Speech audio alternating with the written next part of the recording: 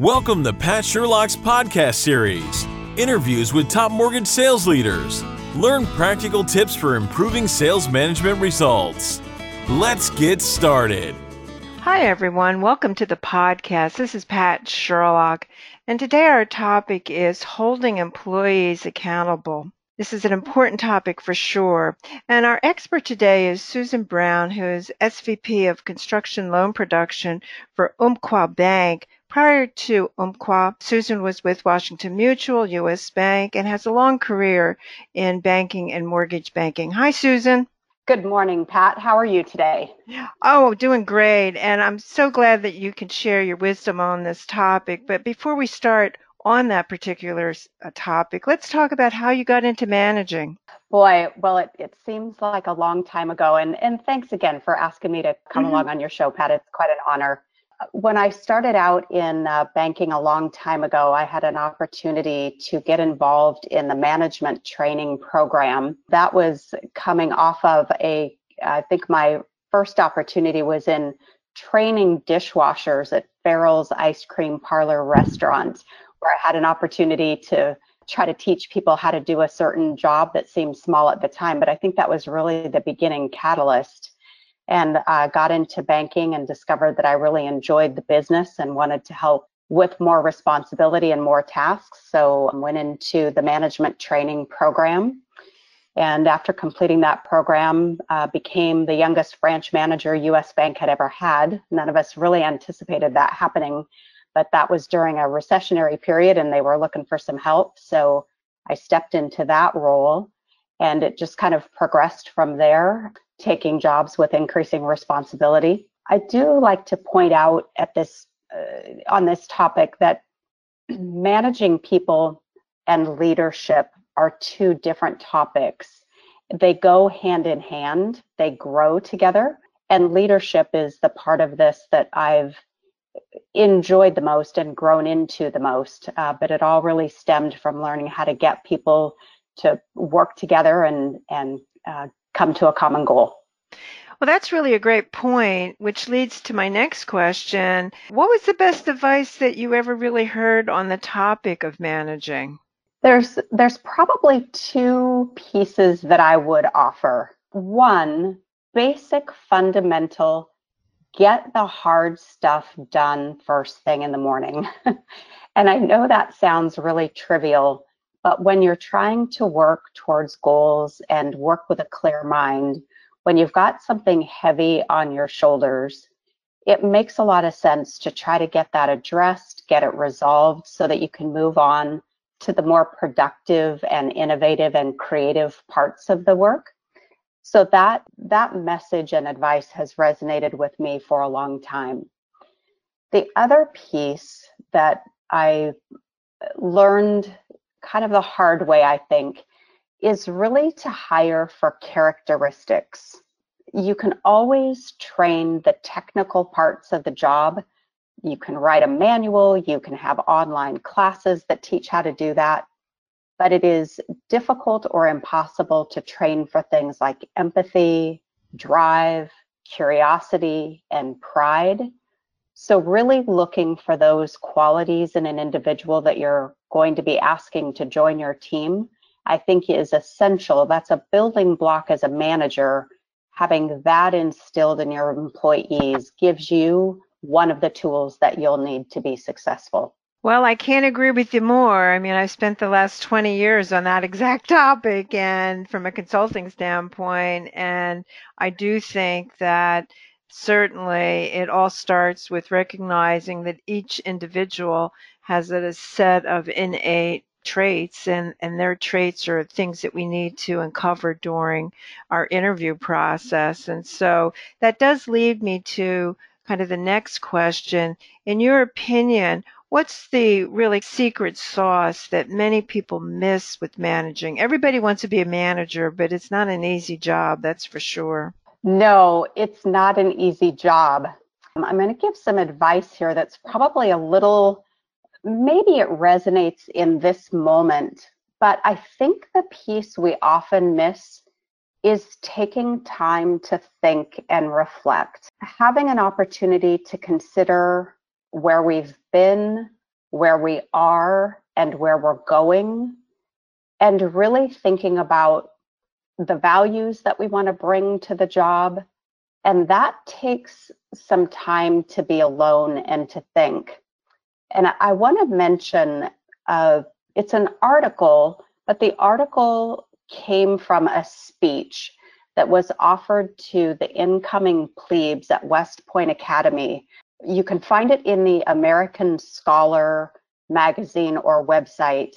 And it's a speech called Solitude and Leadership. And I've gone back to that writing many, many times as a reminder of the importance of really understanding what I'm trying to achieve and reflecting so that I can convey and impart those priorities to the people who I'm working with. Well, that's really a great comment, and and you raised really an important point from the standpoint that when you're a manager, it's hectic, and if you don't take that time to really think through what really does matter and what really is important, so I agree with you 100% on that. So let's talk a little bit about holding employees accountable, because that is obviously one of the top topics that every organization is always talking about, but kind of share your experience of how to do it correctly and what actually works versus this goal of trying to achieve it. There are actually steps that you can do to make sure it happens. Right. Pat, that's a great point. It's the steps, and it seems like the further along you go, the more steps get added to the process. Right.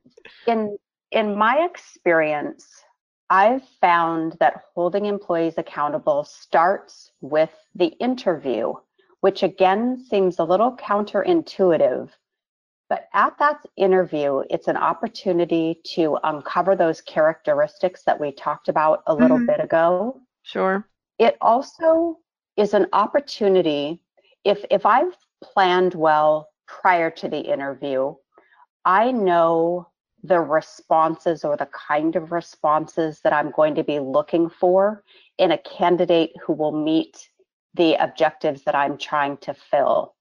And so if I have an understanding of what I'm looking for, I've prepared quality interview questions, and that I listen carefully to see if that new potential employee has the kind of values or experience or skills that match what I'm looking for, that's a great start. Hiring the right person makes a big difference. Also in that interview, I began adding in stating my expectations during the interview process. And my philosophy was to describe to the employee what I'm looking for, because this is the time where we're both checking each other out and giving them a fair opportunity to assess whether they want to work towards those objectives that I have. So setting out those expectations and explaining the process that I go through with employee interaction to hold them accountable. So setting those expectations and explaining to potential employees what those are. I think once those employees are hired, then comes the second step, or the additional work of really explaining, especially when they're new, on a pretty routine basis, about what the expectations are and how the job is to be done. And initially checking in pretty frequently to make sure that they're off on the right track. I often relate it to making a cut with a saw. In the very beginning, with a manual saw, I should add. Some people might not know what a manual saw is, but I'll add that. Good point. So you start out very carefully to make sure that that cut is going to be the direction that you plan and the angle that you plan. It's a slow process. You start carefully, and then once you're into that cut, you can be more robust and more purposeful. And I think of bringing on new employees in a very similar way, meeting often, explaining, checking and getting them back on the path if they've come off of that path. What do you do during the onboarding process? Because that's the early point. You've done the interview, you've done all of the expectation setting. And so then when you move to the onboarding, that's the time period where you're checking in. Or is there any process that you do that you've made it almost systematic of how you handle the new employee? I've done it a couple of different ways, but I think that my favorite way, and I've joked with people that they're going to get pretty tired of me in the beginning, but I like to check in the morning, kind of explain what's going to be happening in the day. And of course, this is different, Pat, for different roles. When you've got a more clerical type of a position versus a sales position, there would be different kind of things that you're really setting up the person for success for. But I think just really having those very frequent meetings, first thing in the morning, and then even at the end of the day to say, all right, how did things go? It could even be more frequent where you check back just in a couple of hours to make sure that they're really off on the right track. If they're doing sales calls, for example, listening in on those sales calls and giving feedback after each call, even doing some role playing very early on to make sure that they're adopting those habits that are going to be important to have in place in the long term. So talk about role plays, because I think that's a great point. So typically, I'm sure you probably have been hiring experienced originators who already come think they know how to do it, but maybe not really matched what you're expecting. Talk about how do you use role plays to kind of reorientate them, or how do you do that? Right. That's a great point. I think there is it's an easy thing to hire people with a lot of experience. And so for those folks, I tend to do role playing during the course of the interview so that I can hear what their well-established practices are and determine if their method represents the business that I want to run. So that's kind of easy. If they have an inclination towards words or phrases that match with how we try to sell, then that's easy. And then if they don't, if they use tactics or words or methods that don't match us, then we simply don't hire those people. For the newer folks, which I love hiring people without experience because then you can really train them. They don't have any habits that you have to break. So really setting up scripts and using different companies, for example, Pat, that are able to help train folks who have that expertise and specialty. I've done that on many occasions to be able to go through weeks worth of training on how to prepare calls and actually how to conduct those calls. And having professionals be able to help you out with that, that's a win-win situation because you know that you're getting the very best talent helping bring up your new people. So what is the reception for, certainly in my experience, new people love this type of stuff. And when you say the word scripting, a lot of salespeople just roll their eyes because they don't believe in it. But talk about the scripting. So scripting, it makes me uncomfortable to read a script. But if we have a roadmap that describes or defines all of the points that we want to raise, uncovering objections, asking questions. So kind of a roadmap of how that call would go. And then having the new associate or someone who you're retraining find words that match how they would want to say it. The words have to match the person. Right. So we've got an objective. We're trying to uncover what the customer is uncomfortable with, for example. And I might choose words a little bit differently than you might choose words. So really having them practice some things that feel comfortable to them and getting them so that they just roll off their tongue. And if they have an opportunity to do that in a safe space with that person and myself playing the roles of the customer and the salesperson, for example, they can begin to find those words that are comfortable. I think another method that I've used too, Pat, is to have them listen in on someone who has a lot of experience, and maybe they will be inspired by a phrase that they heard or the way that that person said a certain thing. And eventually you begin to collect a catalog of ways to say things that you can pull from and draw from for a long time. Well, that's a great point. In fact, actually, one of the things when I'm doing training is to have the person, the individual, to actually tape their own calls, because you really don't even think about the words you're saying, but when you have to listen back, or likewise, I was going to ask you a question about video. Are you using video in the role playing, or is it just strictly shadowing you or having scripting done for them? You know, we haven't used video. I've been involved in some classes and training that they have used video, but we have not done that here. I think there is a lot of value to that, particularly if you're going to be either on lots of Zoom calls, like we find ourselves in this environment today, or Right. if you're going to be doing in-person meetings. There are many habits we have of which we are unaware until we have the opportunity to have them reflected back at us.